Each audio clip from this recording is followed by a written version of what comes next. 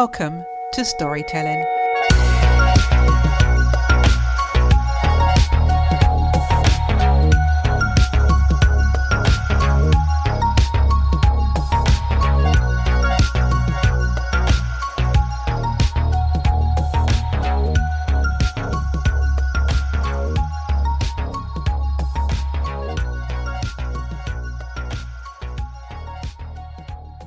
This week's guest is on a mission to create a worldwide community where people feel less stressed, think more effectively, and enjoy personal and professional success. Most importantly, a community where people feel truly fulfilled. An example of this is teaching the 7 key mindsets which enable people to become positive, proactive, and productive. He helps people realize they have true influence over how they think, feel, and act. The result is living a more fulfilled and balanced life where you are motivated to take positive action, feel great, and smile more often. In this episode, we focus on the positive. Please welcome Marcus Tomlinson. Hello, Marcus, and welcome to the podcast. Hello, Debbie. Good morning, and thank you for inviting me. Marcus, why is positive thinking so important for us? Well, for me, it saved my life. I was diagnosed with chronic stress some years ago and some other stuff, given 18 months to live. And if I hadn't discovered positive thinking, I would not be here. So it's a no-brainer for me. And I was so motivated and moved by the whole concept, which I didn't really know much about or believe in before. But now I embrace it and chose to change my life and now teach it. It's super important for me. What is positive thinking and how do you teach positive thinking to others? I think there's a bit of a misconception about positive thinking, whereas I'll give you a quick example. Let me show you what it's not, and that might help. So if I was looking out of the garden right now and it was overgrown with weeds, and I thought, right, I'm going to think, there are no weeds, there are no weeds, there are no weeds. Well, all the positive there being no weeds is nonsense. It ain't going to change the fact there's weeds in your garden. So that's not positive thinking.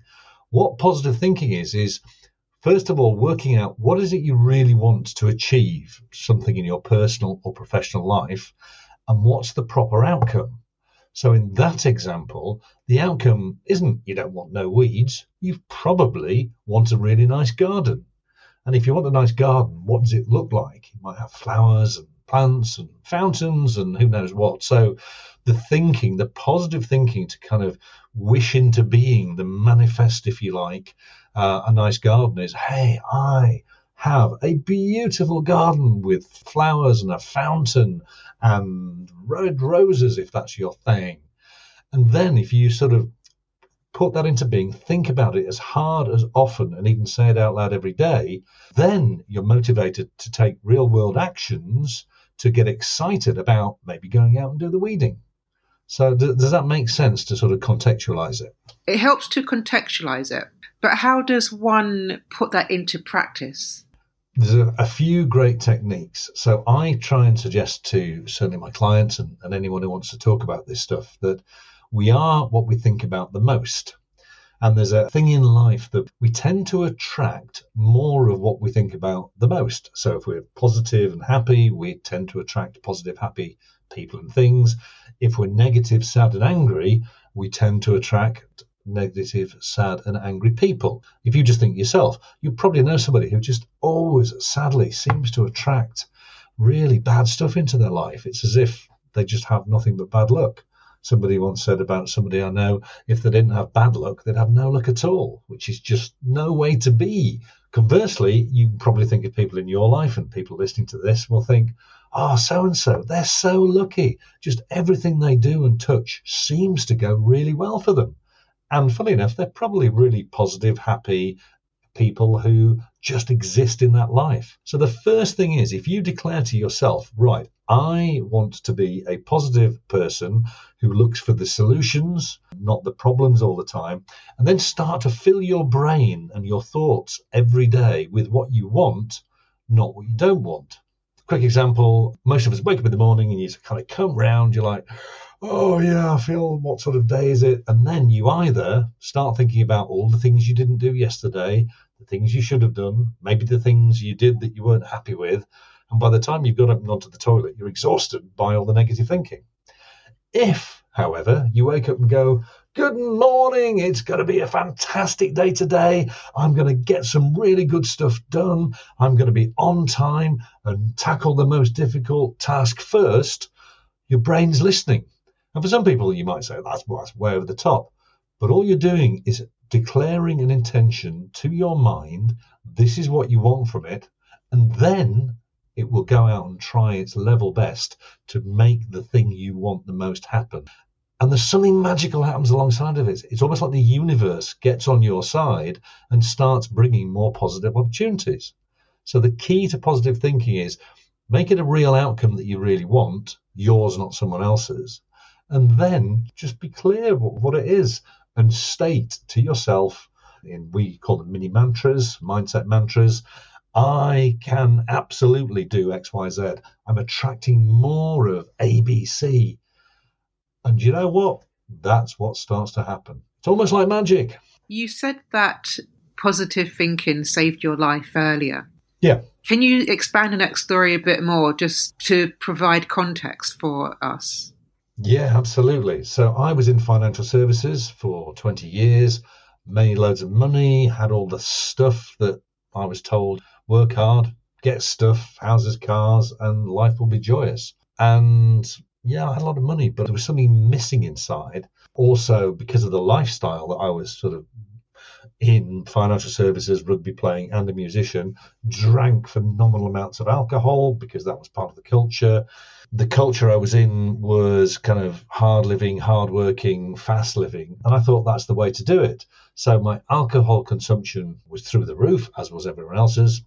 And then secondly, the way I was huffing and puffing and thinking of negative stuff, I didn't realize actually causes the chemicals that are supposed to help us when we're stressed turn into toxins. So a really quick lesson in how stress works is that whenever you get butterflies in your stomach, if you run and invoke fight or flight, i.e. physically run away or fight something, those chemicals are dispersed. If you don't, which most of us don't do in normal day life, we just kind of sit there and go, oh God, I feel a bit terrible. Those chemicals turn into toxins which start poisoning your bloodstream.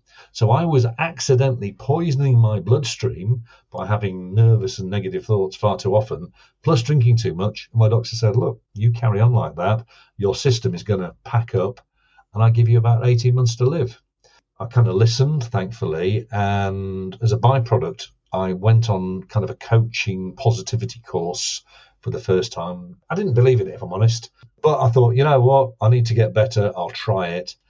And it was a game changer. And it was helping me understand the truth about what positive thinking does. And we now know there's been a 30-year study done by Harvard that people who purposefully try and invoke more positive thoughts more often live better lives, they're healthier, they live longer, they live better, and they have much better relationships with other people, whether it be romantic relationships or interpersonal relationships.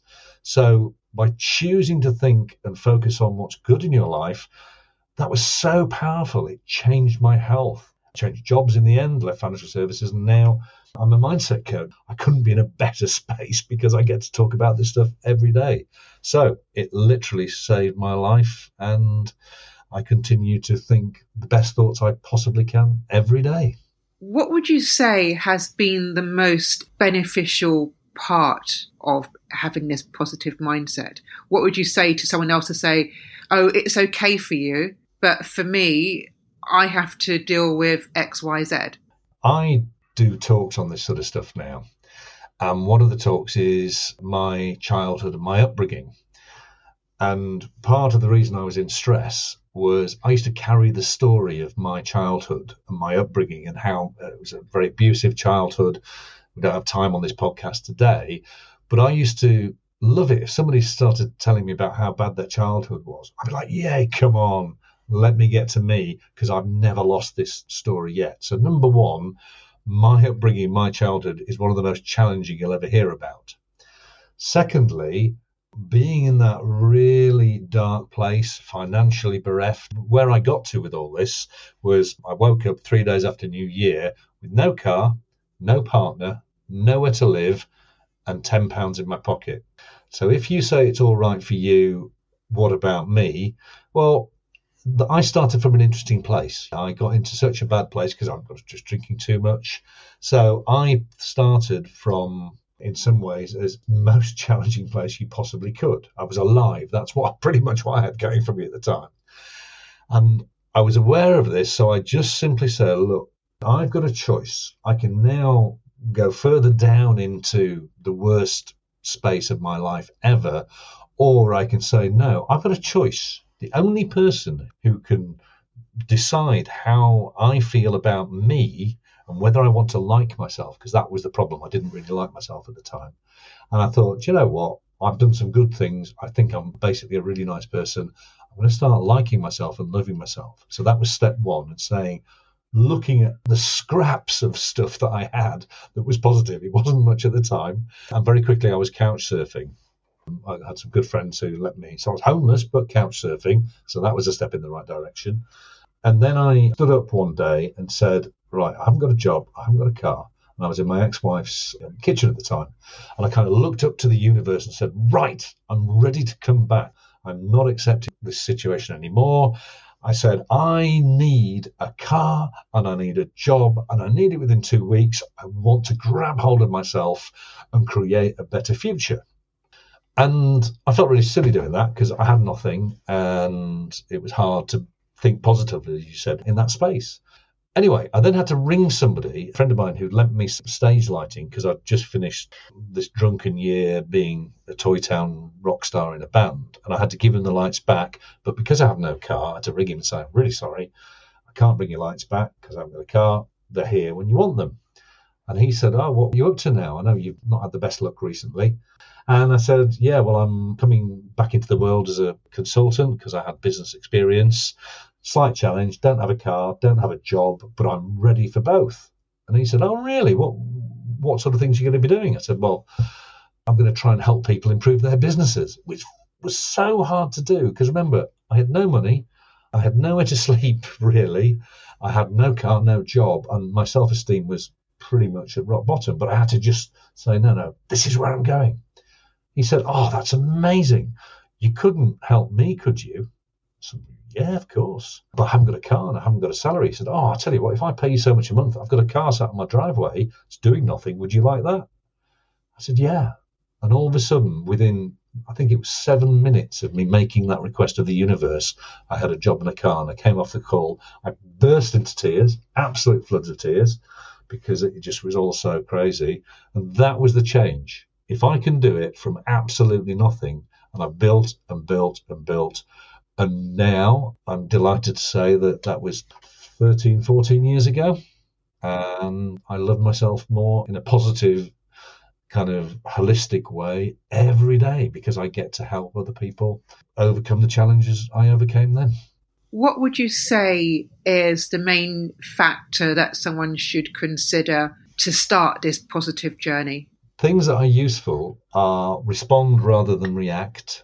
Because whenever we have negativity around us, it's very good to go and think about what's not right.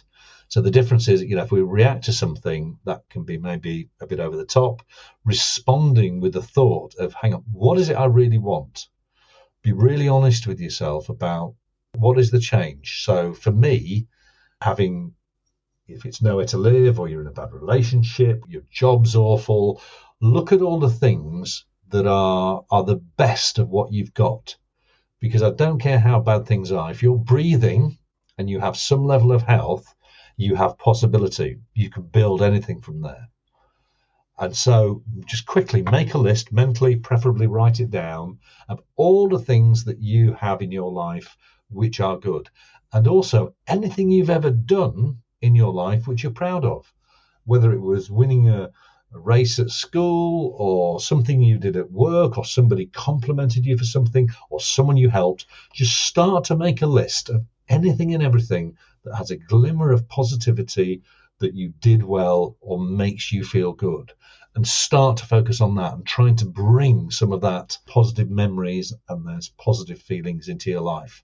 And from that, even if you've only got one thing, we can build absolutely everything.